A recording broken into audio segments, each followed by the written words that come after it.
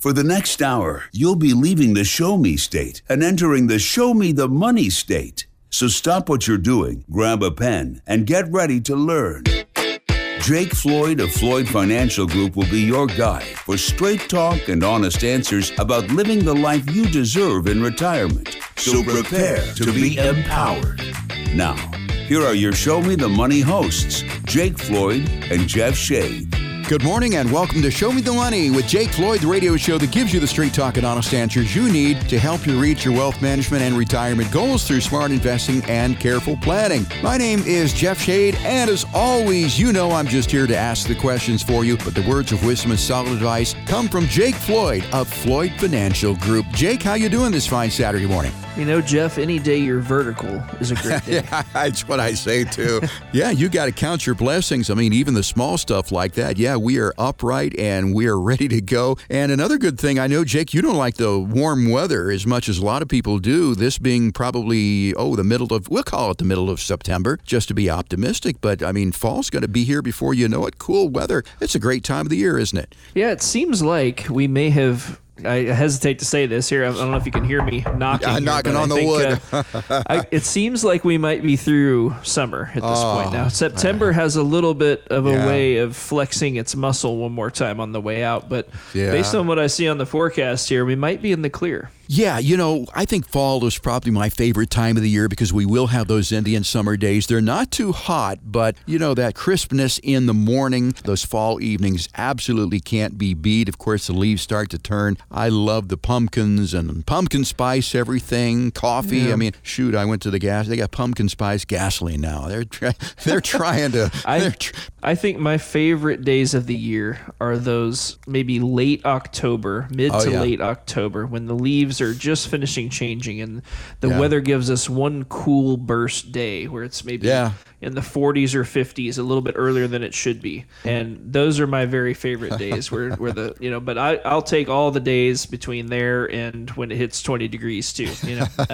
Any of those are fine as well. Yeah, well, the only downside to fall that I do not like is I'm surrounded by so many trees, and I got to tell you, boy, it's just the yard is covered with leaves, and I'm out there trying to rake them. I got a blower, and I just get done, and I come out the next morning, and they're back again. So anyway, it is my favorite time of the year, and of course, the holidays will be here before you know it. Boy, I tell you, time flies when you're having fun. Speaking of fun, we've got a great show lined up for our folks today. We're going to kick it off with current events, and I don't know if there's a lot of fun or excitement or entertainment that's in current events, Jake, because it seems that we just still are not having this recession. Yeah, I think, you know, one of the things we were talking about, Jeff, before we started the show today was the money supply. So let's talk about the money supply for a minute. I think that if you look at the money supply, what that actually is basically the total dollars, not just physical dollars in circulation, but the total dollars, digital and just in general, how many dollars there are out there. If you overlay that with the S&P 500, you'll find that they're very highly correlated, meaning anytime the money supply goes up, the S&P 500 goes up as well. And on those rare occasions where it comes down, like it is right now, which if you look over the last 15 years, it really hasn't come down at all. You know, it's coming down now. If you look at when it comes down,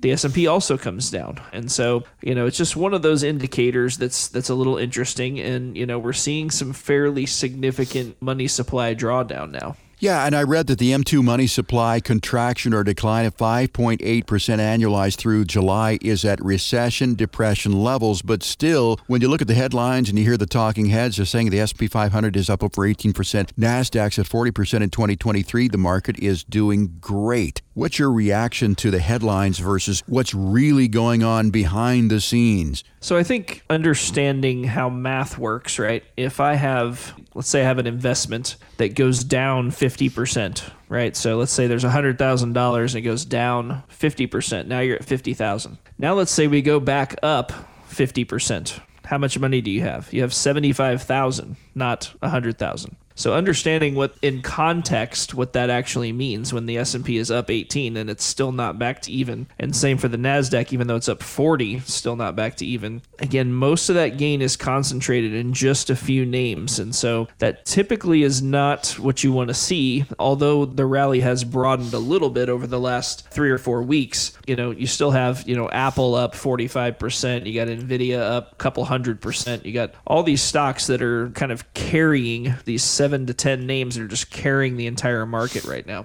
I do think that it's a little misleading when you see these numbers because the vast majority of stocks are not up very much this year. And I think when you just hear the headlines, especially the financial news headlines where they're always trying to hype up the market as much as possible, where they're like, it's up 20%, it's the biggest rally in the last 10 years. And you're like, yeah, but it's still down 30% or whatever the number is. So I think it's important to have context on those types of things. As far as recession, I think a lot of that has to do with interest rates. And let's talk about interest rates. I mean, they just keep going up and up and up. And Fed Chair Powell says that he's going to continue to raise interest rates until we do have a recession. Right now, we were talking off the air about home mortgage interest rates. We thought they were high at 6.5%, 7%, now on average 7.5%. Is there a possibility that they will continue to rise through the 8s, even to the 9% range if we don't have a recession?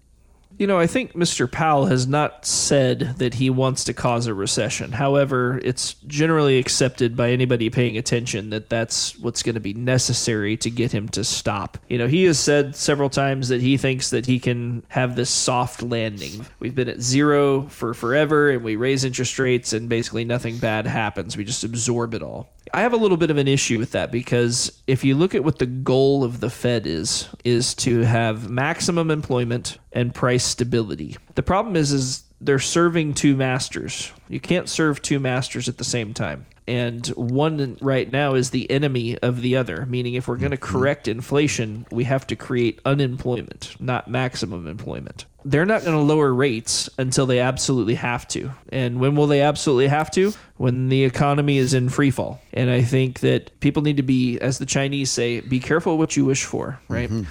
Because if you are wishing for interest rates to come back down, you are wishing for a recession or worse. And I think that, again, we just need to be patient here. I don't think it's time to jump out or jump in or anything like that. Let's stay disciplined. Let's have a plan for exactly what we're going to do and how we're going to do it, and understand how volatility is going to affect you in and nearing retirement. Or maybe if you're 40 years old, you don't need to worry about any of this, right? You just need to keep funding that 401k, keep stocking it away. And if you're 40, you need to be hoping the market goes down so that you can just buy more shares, But if you're 55, 60, 65 or older, we need to be a little careful here, especially with an election on the way here. You've got a lot of very unprecedented things where we have the White House weaponizing the Justice Department. We've got Donald Trump's picture mugshot as the most popular photo on the planet right now. And I think it's really interesting to me that this administration has been allowed to,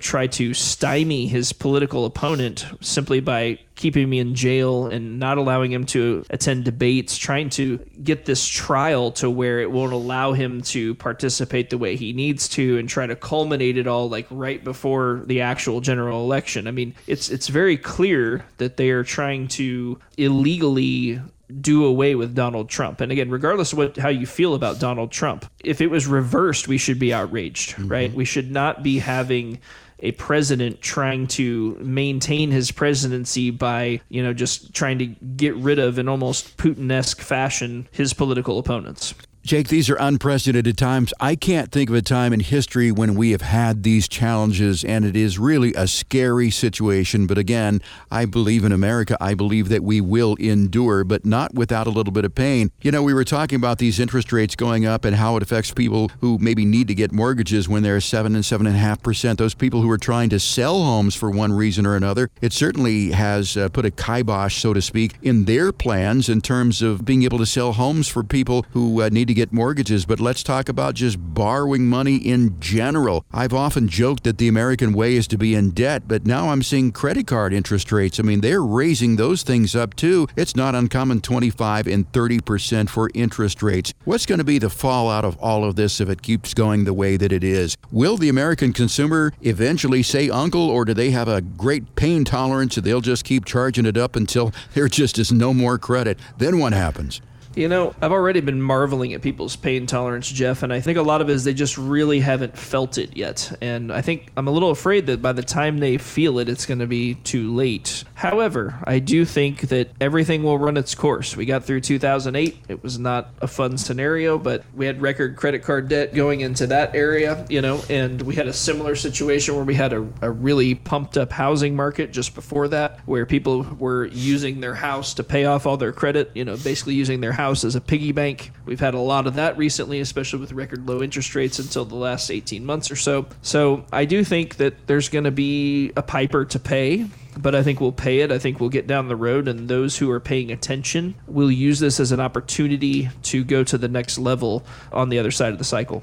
Well, when that piper is paid, Jake, and all this is said and done, and people have endured this pain and gone through this, do you think that people will really have learned their lesson and, straighten up and fly right? Or, I don't know. I sometimes wonder about the Americans' ability to really learn their lesson, because everything like this just seems to go in cycles. We come out of it, then we go back into it. What do you think?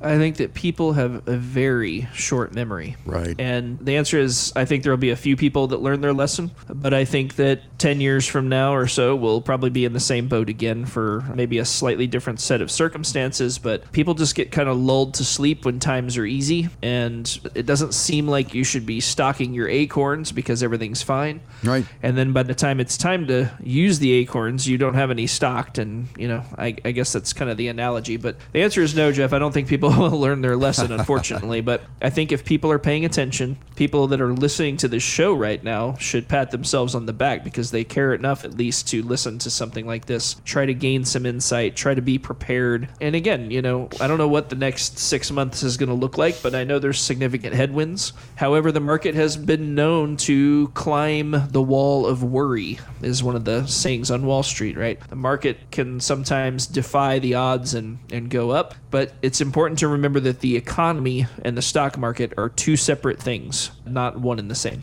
Well, there's a reason why we call this the last bastion of sanity here in Springfield, Missouri, because I think that people in this part of the country have a little more common sense than they do on the other coasts, and not to slam the other coast, because we all have friends and relatives that come from that place. But again, as you said, people listening to this program probably are a little bit more sensible about things. Jake, before we continue, I want to take just a moment to remind our listeners how they can have a conversation with you to ask their questions about this volatile market. If you need answers and request your no-cost, no-obligation Floyd Financial Group Retirement Review, you can do it by calling 417-889-7233. It's 417-889-7233. Now, when you call, you'll get a friendly voice on the other end of the line, more than likely the lovely Ashley in the office there, who'll gather some basic information from you, then set you up with a conversation with Jake or Randy to create a path towards a successful retirement. Now, remember, this consultation is not going to cost you a dime, but it could uncover some blind spots that, when addressed, may help improve your quality of life in retirement that could last as long as 30 years. Once again, no cost, no obligation, and no judgment for this plan whatsoever. Once again, that number, 417-889-7233, 417-889-7233, or request your complimentary consultation online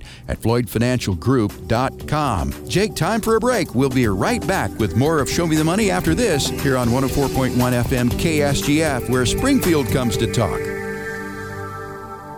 Ready for another helping of some more real money talk? Thought so.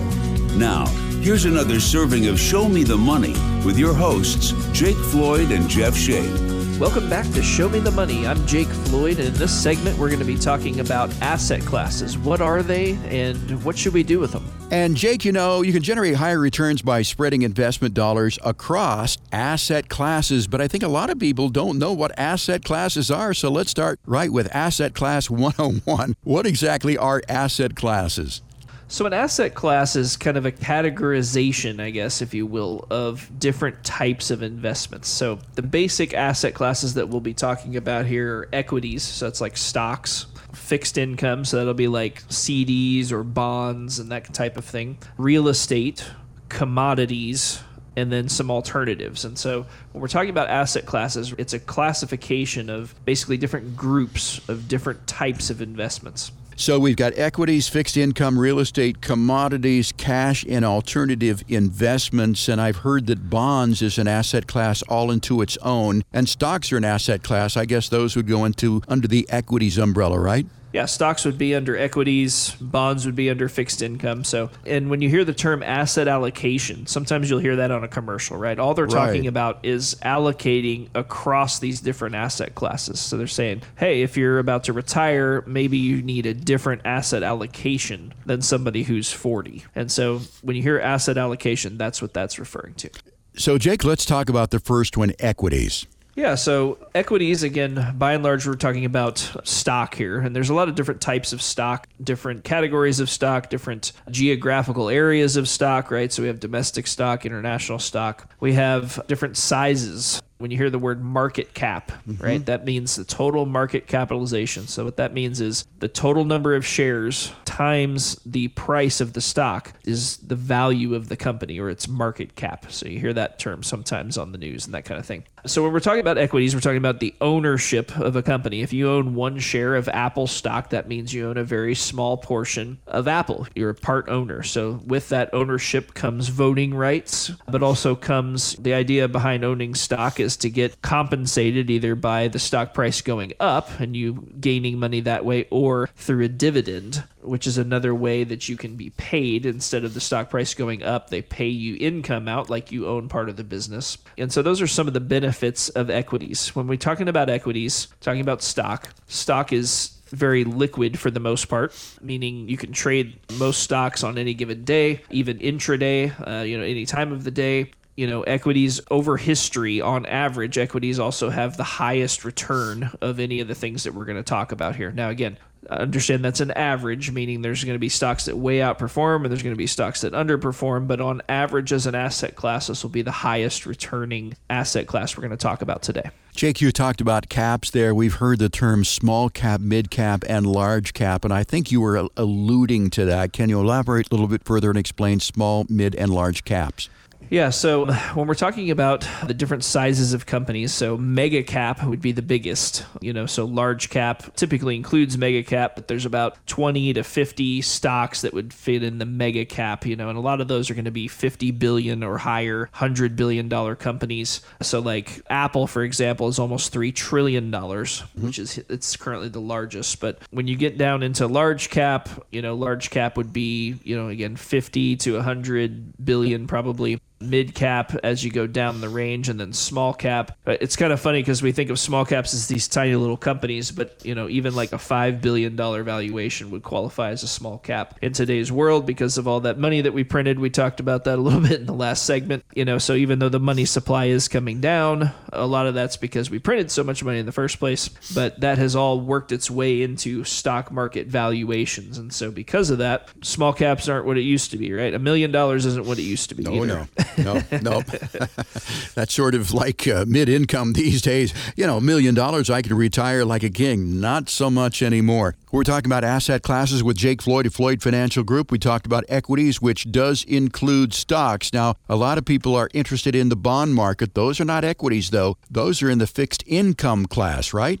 Yeah, so bonds, treasuries, meaning government bonds as well as corporate bonds, fit into the fixed income bracket. And so you could also put CDs here, right? So when we're talking about fixed income, it's things that pay, a coupon, basically, where you set it up. Fixed income is generally a debt instrument as well. So with equities, you have part ownership of the company. With fixed income, with bonds and treasuries, you own the debt of the company or the government, depending on which one you have. Now, a lot of people don't know this, but the bond market is actually larger than the stock market. So the stock market, I think, I haven't looked at it in the last few days here, but I think it's around $40 trillion, the total U.S. stock market. The total U.S. bond market is $51 trillion, and globally it's about $122 trillion. So you're talking about a huge number. While we're using the T word, trillion, I like to give this illustration. And so, if you have a pile of $100 bills in front of you, if you have 100 $100 bills in a stack, it's just a small stack, it's $10,000. If you have 10 of those stacks, which you can just stack right in front of you, maybe 10 inches high or something like that, that would be $100,000. So it's not like in the movies, where they hit the bank, they rip off the bank, and they have like 50 duffel bags full of money to get to $1 million. Right. $1 million will fit in a backpack if it's in $100 bills and it's stacked. $1 billion is an 8-foot pallet of $100 bills. $1 trillion is a skyscraper of $100 bills. And so when we're talking about $122 trillion in the bond market, you're talking about a vast sea of money. Right. And I think it's underestimated how large a pile of money that really is. And a lot of people don't see the inner workings of the bond market, how big it is and how much money there is there from trading standpoint, international trade standpoint. So fixed income is a very big part of investing in general. And again, it kind of covers bonds, corporate and government, as well as CDs that pay like an interest rate like that. So we talked about equities, we talked about fixed income. The next asset class is going to be real estate, Jake. Yeah, so I think it's important too. I just want to say that this is not an exhaustive list of asset classes, right? So there's a lot of asset classes out there. I just tried to give some big, broad umbrellas as we're going through this. But yeah, so real estate is an asset class, and some of the subclasses under that would be commercial real estate or residential real estate. Different types of data centers and things like that are more specific would also be under there. But a lot of people, when they think of real estate, they think of their home, right? But commercial real estate market is also very, very large. The issue you kind of get into with real estate is like the first two parts we talked about, so equities as well as bonds, are relatively pretty liquid. You can get your money in and out of there, versus when you get into real estate, this is the first one where you start to lose some liquidity. And depending on what type of real estate, if you own land or whatever, some of it can be more illiquid than others. And so you basically have to sell what you have there to get your money out, or borrow against it if you want to have some capital there. So with real estate, liquidity is probably one of the big concerns. Real estate has also had a very good return over the last 40, 50 years, as anybody who's owned a house in the last 5 years can attest to. Right. There's certainly nothing wrong with owning real estate, but it is a little bit illiquid, and we want to make sure that people have enough liquid money on the side. We can't just put everything into real estate, because you need to be able to live and have some liquidity, especially once we get close to retirement. Asset classes that you could invest in include equities, fixed income, real estate. The next one is going to be commodities. When I think of commodities, of course, I think of pork futures. I don't know why I think about that, but really commodities is a lot more than just that, isn't it? Yeah, I think when we're talking about people around here, probably the first commodity that comes to mind is cattle, right? So a lot of people around here run at least a few head of cattle if they have some land to do it on.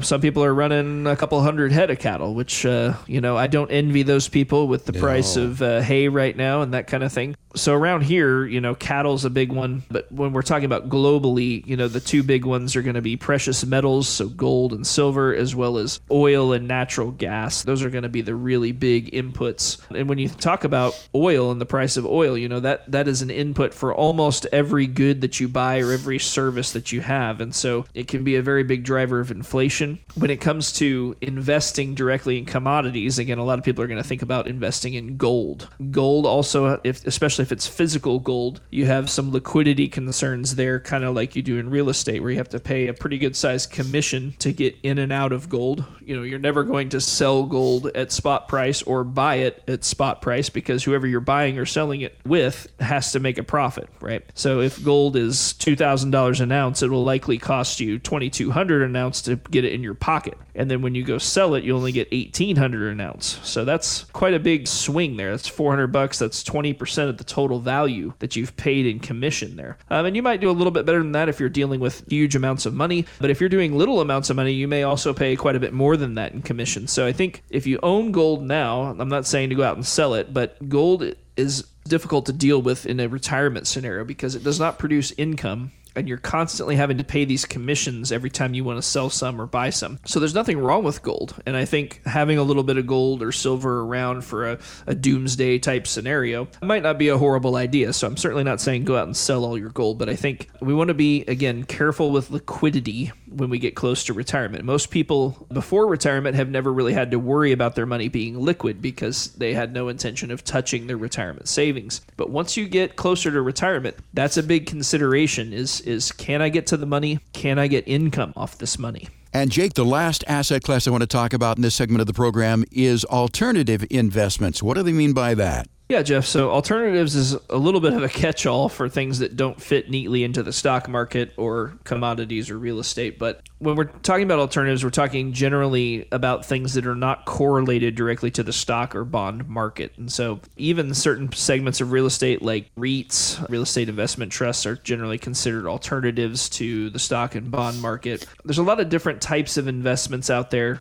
And, you might have mineral rights or, like oil leases, that kind of thing. There's so many different types of things that you could get into out there. But again, the big thing that we want to focus on is, especially when it comes to alternatives, because alternatives can be a little less regulated. We're going to talk a little bit more about this in our last segment today, but we want to make sure that everything is above board when we get into some more obscure investments. Even though I wish Gary Gensler would do a better job at what he's doing over there in the SEC, at least stocks and bonds are regulated. There are rules involved there versus alternatives, depending on the alternative, can be a little bit like the Wild West. They can kind of say whatever they want and do whatever they want, and as long as nobody complains, they don't really get in trouble. And so, understanding what types of securities need to be registered and all that kind of thing is a big deal. If you have questions specifically about this, that's something we can talk about when you come in for your consultation. We can cross all those T's and dot those I's and just make sure you understand kind of what you're getting into. I would say the average layman, for lack of a better word, probably should stick to more mainstream alternatives or maybe no alternatives at all, depending on, your goals and that kind of thing. You just don't want to get in a situation where you're too illiquid or not really understanding the investments that you have. The asset classes we talked about in this segment include equities, fixed income, real estate, commodities, alternative investments, and I'll throw in cash and cash equivalents. Knowing how asset classes work certainly can help you construct a portfolio that aligns with your financial objectives. If you have questions about these asset classes, once again, we invite you to call us and request your complimentary retirement review, a friendly conversation between you and Jake that'll cover a wide range of topics based on your individual situation. Again, to get your complimentary review, no cost, no obligation, and no judgment, call 417-889-7233, 417-889-7233. You can also request it online at floydfinancialgroup.com. Time for a break, Jake. When we come back, we're going to be talking about analyzing stocks. All that and more when our show continues here on 104.1 FM KSGF, where Springfield comes to talk. We're back with your financial catch of the day, and it's a big one. Here's more Show Me the Money Radio with your hosts, Jake Floyd and Jeff Shane. Welcome back to Show Me the Money. I'm Jake Floyd, and one of the biggest questions I get asked by people that come in to see me is how do you choose what stocks to buy inside of an investment portfolio? So in this segment, we're going to talk about how to analyze a stock. That's a very good question, Jake, and I know that you do your investment decisions in-house there at Floyd Financial Group, and you take a look at these stocks and everybody's probably looking for the next big thing. I mean, there was 3D printing and, people were all over that, buying anything that was associated with 3D printing, and artificial intelligence now is another thing. There's so many choices out there. We want to help the people to understand how to analyze and to put some sort of evaluation on a stock. So let's start with the fundamentals, the fundamental analysis, Jake. Yeah, I think some of the things you mentioned there, Jeff, are more trendy fad type things, like what you were talking about with 3D printing. Happened big time with the metaverse. Pretty much anything linked to the metaverse imploded, and metaverse basically hasn't gone anywhere. So I think when we're talking about how to analyze a stock, we're going to set aside what industry it's in, and that's certainly a consideration. but any stock in any industry needs to be analyzed, and we're going to talk about how we do that. So starting with fundamental analysis, what do we look at with a stock? And so one of the basic fundamentals we look at is financial statements, right? If you're going to go get a loan on your house, what does the bank want to know about you? They want to know about your financial stability. They want to know how much you owe, how much money you have, how much income you're making, things like that. So when we're looking at a stock, it's the same thing. We want to look at how much revenue they have. We want to look at their profit margins. We want to look at their liquidity. We want to look at their debt to equity ratios, meaning do they have too much debt? So there's companies out there like Ford that would probably be a lot higher stock price wise if they weren't drowning in debt. Talking about inventory, how well do they manage their inventory as far as turnover? You don't want to be having a company that, like last year, Target got caught with its pants down a little bit and had a whole bunch of inventory that it didn't need, that it had to basically blow out on Amazon to get rid of it. Right. So all these kind of little things about a company, obviously revenue and profitability, those things are big, but even the little things can have big impact depending on what type of business it is, right? So some businesses don't have inventory if it's a service type business. But certainly a retail business, you want to understand their inventory, understand how they operate. And in today's world, we want to know about their shrinkage, right? So shrinkage is a term that talks about the loss of inventory or loss of their assets. So in a normal environment, a lot of shrinkage would be damaged goods. But in today's world, the vast majority of it is theft, right? You have all these companies that do business on the left coast, and they're shutting their doors left and right because people are just walking in and stealing stuff. So understanding how much shrinkage a company has, how exposed they are to some of these left-wing type states and that kind of thing, because that's going to determine how much exposure they have for shrinkage. So certain companies that have a lot of businesses over there are more exposed than ones that have more Midwest-oriented businesses. So when we're looking at fundamentals, the first thing we look at would be financial statements. Okay, so financial statements, profit and loss, that sort of thing. How important is management quality in this equation? Jeff, it's important. However, I will say that it's difficult to know everything there is to know about a CEO, especially for somebody who isn't Jim Cramer, right? Who can't interview any CEO. He feels like interviewing at any time. But understanding who the CEO is and, what companies he's been at before can definitely be something worth watching. If I see a CEO get hired at a new company when he just drove the last one to the ground, I'm going to be very skeptical. And if there's another one that just got sold and people made a bunch of money and now he's moving over to a new company, that's obviously a plus. And so understanding how a CEO views capital, meaning do they like to distribute capital back or do they like to reinvest all that capital and try to make the stock price go up, or some combination thereof? So like Tim Cook, the CEO of Apple, is probably the biggest stock buyback CEO in history, meaning the way he likes to return capital is to buy back shares of stock, which means there's less shares of stock available, which means each share is simply worth more. And that's why Apple has been very resilient from a stock price standpoint. When things start to get dicey, they just start buying back immense amounts of stock. I think the number right now this year is $90 billion a year is the pace that they're buying back right now. So understanding that about Tim Cook, if Tim Cook were to leave Apple and go somewhere else, which I doubt he would at this stage, but if he did, we would expect Tim Cook to continue to do things like that, right? So that's, from a CEO standpoint, that's how that works. So we want to look at financial statements, we want to look at earnings, we want to look at valuation. This is a pretty big one. So valuation talks about, how much is the stock worth relative to how much it earns, or relative to how much revenue it does. Also relative to how fast it's growing, right? Those types of valuations really tells you how cheap or how expensive a stock is. So if you hear somebody saying, hey, the stock market's expensive, it's usually because these companies are trading at very high valuations relative to how much money they're earning. And so that goes for the stock market as a whole, but it also goes for individual stocks. We talked about the fact that some companies pay dividends. We talked about managers. Understanding the business that they are in is also another component of fundamental analysis, meaning, is this a business that's growing or dying, right? If you are in the business of making film for Kodak cameras, it's not necessarily a bad investment, but you need to understand that that is not a business that's going to be around long term, and you need to invest accordingly. you also need to understand what kind of macroeconomic factors can come to bite you in different types of stocks. So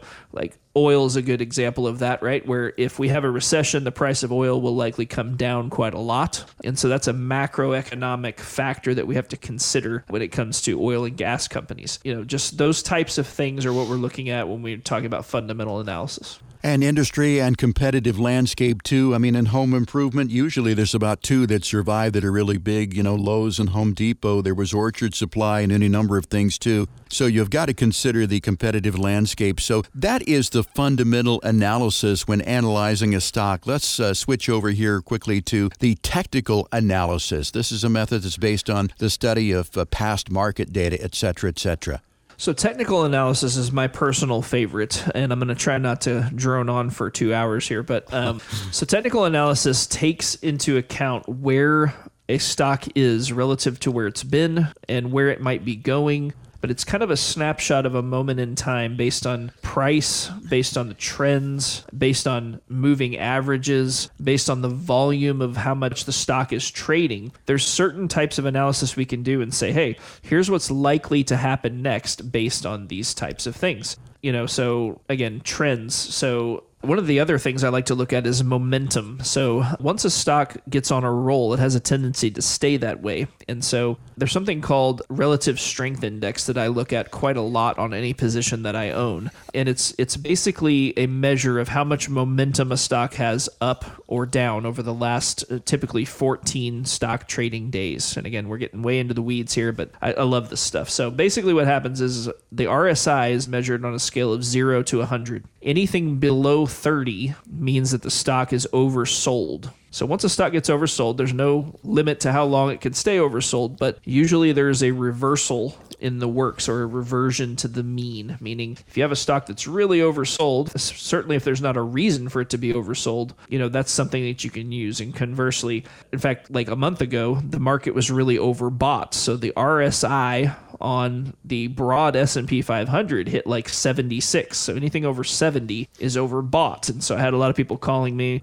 because the market had been running for a couple of months straight. And they were like, hey, I want to put some money in this. I said, hold on, let's wait. Let's see what happens here, because we don't want to buy into a market that's extremely overbought, because it's likely that we'll have a little bit of a correction to let it kind of regather, and then maybe it can go again. But momentum indicators are more a thing for traders or just for entry points, meaning if you're constantly trading in and out of things, momentum can be a big deal. But when we're actually putting money to work or taking money off the table, we want to pay attention to where we're at momentum-wise so that we don't get in just before a drop, or if it looks like that we might have a pop at some point, that might be a good time to put capital to work. So I apologize for all that, Jeff, because I told you I was going to geek out here, and I did. I'm surfacing for air now, and we can move on to the next one. Well, it's good that you know these things, Jake, because I think, the average consumer really is not going to get that much into the technical analysis. We did talk about the fundamental analysis there. And basically, the way I look at it is this is great educational-wise. As a hobby, I like to look at these stocks and see where things are going. But really, when the rubber meets the road, so to speak, and, picking these stocks is important to my retirement portfolio, I leave that to the pros. And I don't know, how do you feel about that, Jake? I mean, should an individual really pay attention to these stocks and try to pick them? Or should they maybe leave it to just you to pick them for them, or is there a combination of both? Jeff, I think that a lot of that's going to depend on your goals. For the average person who's going to be living off their retirement income, having a professional to be able to analyze these things can be useful, because it can also help to give you a better risk-adjusted return. So what do I mean by that? It's one thing to return the returns of the S&P 500 with no concern for how much risk there is. Yes, you can make 10% in the stock market over a long period of time, but you have to be okay with 40 and 50% drawdowns. What we tend to like to do with retirement money is we want to be more careful about how much risk we're taking. We want to make good money and we want to be rewarded, but we want to get as much reward as we can for the amount of risk that we're taking. So one of the ratios I like to look at is called the Sharpe ratio, and that basically measures the standard deviation relative to what your average return is. And so like on the S&P 500, that's usually about a 0.6 ratio, meaning I'm getting maybe 10% return, but the standard deviation is 16 or 17. So what I like to do is get as close to 1 as possible, meaning maybe I'm risking my standard deviation maybe a 7 or 8, and I'm trying to return 7 or 8. Again, this is very generic. I'm not saying this is any specific situation. I'm just giving an example that we want to make sure we're maximizing our return for the amount of risk that we're taking. And I want to wrap up this way, Jake. Remember, this conversation has been educational and informational to help you make some more informed decisions. But investing in the stock market, of course, always does carry risk. Always conduct thorough research or consult with a financial advisor before making investment decisions. And of course, Floyd Financial Group stands ready to be your financial advisor. If you'd like to ask questions about how to value stocks, call Floyd Financial Group and set up your no-cost, no-obligation, no-judgment retirement review by calling 417-889-7233. 417-889-7233. Once again, it's not going to cost you a dime, but it could be the most important time decision that you will make, investing in the time to sit down with Jake there at Floyd Financial Group. Once again, 417-889-7233. You can also request your complimentary plan online at floydfinancialgroup.com. Jake, let's take a break here. When we come back on our show today, we're going to be talking about the pros and cons of alternative investments and more when our show continues here on 104.1 FM KSGF, where Springfield comes to talk. People of the Ozarks, step away from the fishing pole and prepare to be shown the money, because we're back with more straight talk and honest answers with Jake Floyd and Jeff Shea. Welcome back to Show Me the Money. I'm Jake Floyd, and in this segment, we're going to be discussing what it looks like when people come in to sit down with us, what our 5-step process is. And Jake, we talk all the time about coming in and seeing you for your initial consultation there at Floyd Financial Group. So let's talk about those 5 steps. The first one is going to be discovery, and that's just getting to know folks and allowing them to get to know you. What's involved with that?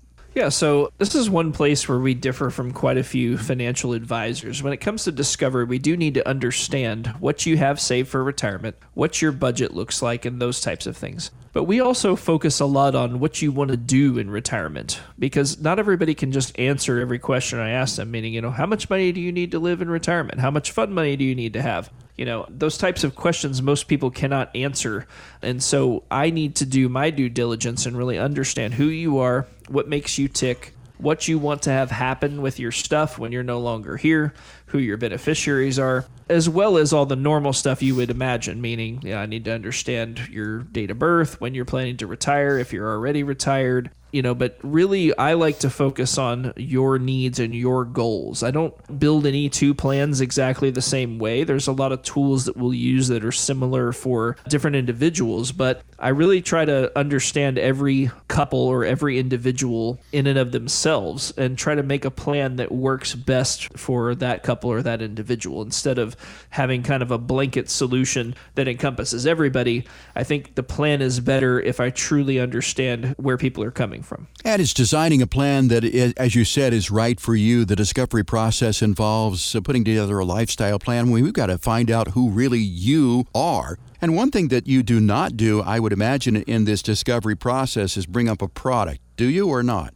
No, we typically do not bring up any kind of product in the discovery meeting. The only exception to that is if somebody has a lot of questions about something that they have. I can answer whatever questions in that first meeting that you might have, but I don't know what's appropriate until I know who you are and what makes you tick. So that's what that first step is all about, is really getting to understand you and what's important to you. So that's the discovery process. The next one is going to be the analysis, analyzing what you have. How do you do that? Yeah, so once we have a good snapshot of not only your assets, your income, your budgetary needs, but as well as, again, what you like to do, what you plan on doing in retirement, understanding when you think you want to retire if you're not already retired. Once we have all that, I kind of go back to the drawing board and I say, okay, here's this Mr. and Mrs. client here, and what can I do to enhance their retirement? Meaning, how can I build this plan to where it works for their specific needs? Sometimes I have people that would like to spend more in that first 10 years of retirement, meaning while their health is a little bit better and while they're capable of doing the things that they've always wanted to do. Sometimes we'll skew income to the beginning of that. And knowing that we're going to have a little bit less later, a lot of people really like that idea because they want to be able to take advantage of that while they still can. So that's just one example of the things that I consider.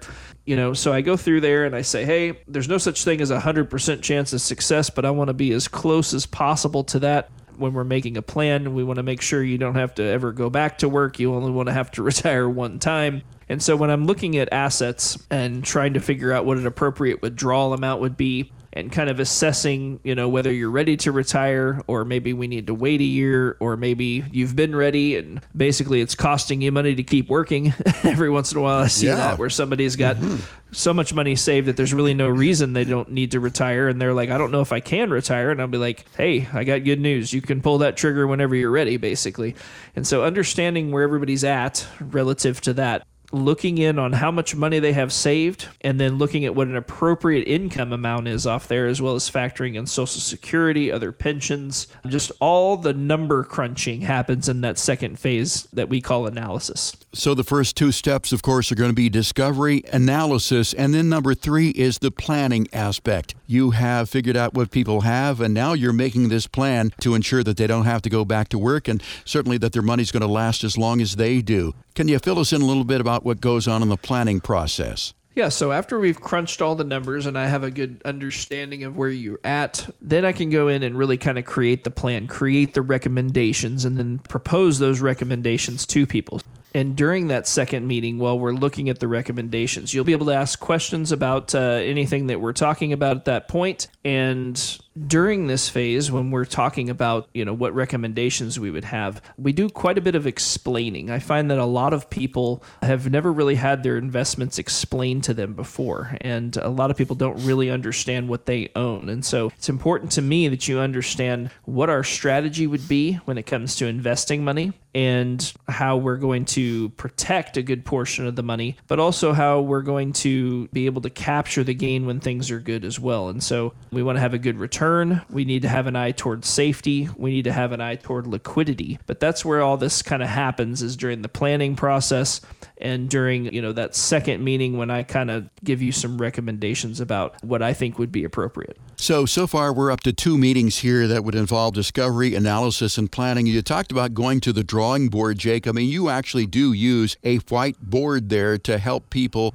understand exactly what you're planning to do. Is that not correct? Yeah, sometimes by the time I'm done, it looks like the Einstein's theory of relativity. I get a lot of people who are like, oh, can I take a picture of that? I'm like, I don't know how you could discern what's on there at this point. But what I do find is that if I draw it one step at a time, people tend to be with me a lot more than if I just hand you a sheet of paper that has a bunch of graphs and things on it. Right. If I go through one step at a time, most people are able to go right there with me. And I see the light bulb go off in their heads when they're like, oh, so that's how that works. Oh, that's how I get income. Oh, that's how I can be sure that I'm not going to run out of money.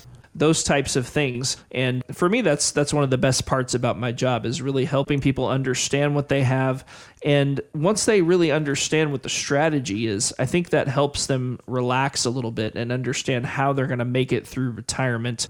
And I think before that, a lot of people don't really understand how they're going to get their income. They don't understand how they're going to go from working to being retired, So that's one of the places where I really enjoy my job.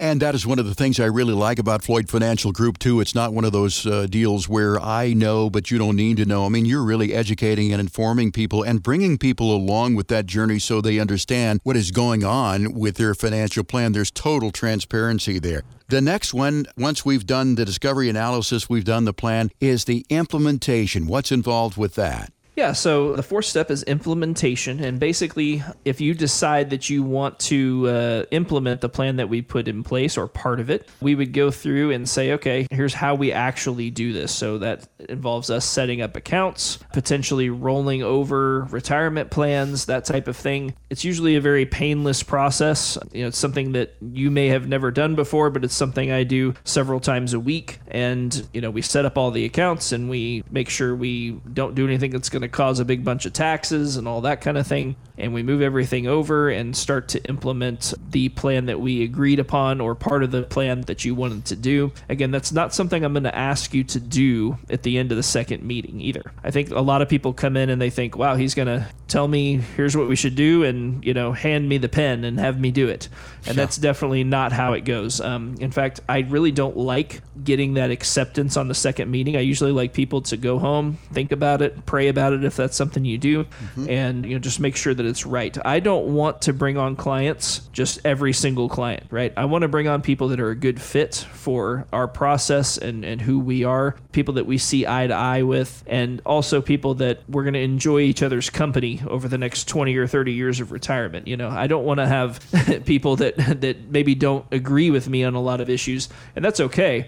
I just don't want to have clients that feel like they're kind of stuck with me, Right. So I don't come into that very often, but sometimes, we just don't see eye to eye on things, and that's okay. We can just be friends, and I think because God has blessed us the way that he has, I don't really need to bring on new clients. It's just something that if it makes sense, we get referrals from people, a few people that listen to the radio show, and then if it makes sense, then we'll bring people on. But if it doesn't, we're just not trying to bring every single person on that we can possibly imagine. So again, it's a very low pressure, painless process. I'm never going to be like, hey, are we going to do this or what? Everybody has a different time that they need amount of time to think about things and analyze things. Other people want to go get another second or third opinion, and I encourage that as well. So yeah, again, just realize that there's no judgment and there's no pressure of any kind. And the last step here in our 5-step process is going to be the review process. How often are you going to review these things and keep in touch with a client, or how often should they keep in touch with you, Jake? Yeah, so that's going to vary a little bit by individual client or couple. I think that when it comes to review process, after we've got everything set up, usually what we want to do is set up 90-day reviews in the beginning just to make sure that you're comfortable. And usually after a year or a couple of years, people are like, I don't know that I need to spend my entire retirement in your office every 90 days. Maybe we should go to 6 months or a year. I want to see everybody at least once a year because I just want to make sure that we're on top of everything, understanding people's changing risk tolerance and or other life events, beneficiaries, health-wise, all those things. It's best practice to talk at least once a year to make sure that we're all on the same page. We can talk as often as you want to talk. I find that 90 days is usually adequate for most people, and each 90 days we get together and we say, okay, here's what we're doing. Here's what we think about what's coming down the pike. Here's what we think about the election or whatever else might be coming on. Here's some decisions that we may need to make from time to time, and we can analyze all that thing. But a lot of times we just get together, catch up, drink some coffee, and that's usually what most reviews look like. Yeah, as Randy and Grandma Maggard says, we're just going to visit for a while. But I can tell you, when you become a client of Floyd Financial Group, it's really almost like family. So if our listeners have questions about our conversation today, they want to find out more about this 5-step process, again, that there is no cost for it, there is no obligation, and certainly, and I think most importantly, there is no judgment. Randy and Jake will meet you where you are. Call 417-889-7233 to get started. It's 417-889-7233. You can also request your no-cost, no-obligation retirement review and plan online at floydfinancialgroup.com. Jake, we're out of time for this week, unfortunately, so I want to say it has been a pleasure to talk to you today on the radio show, but most importantly, it has been a pleasure to talk to the fine people here with the last bastion of sanity, Springfield, Missouri. For Jake Floyd, I'm Jeff Shade. Get out, have a blessed day. We'll talk to you again next week with another edition of Show Me the Money right here on 104.1 FM KSGF, where Springfield comes to talk.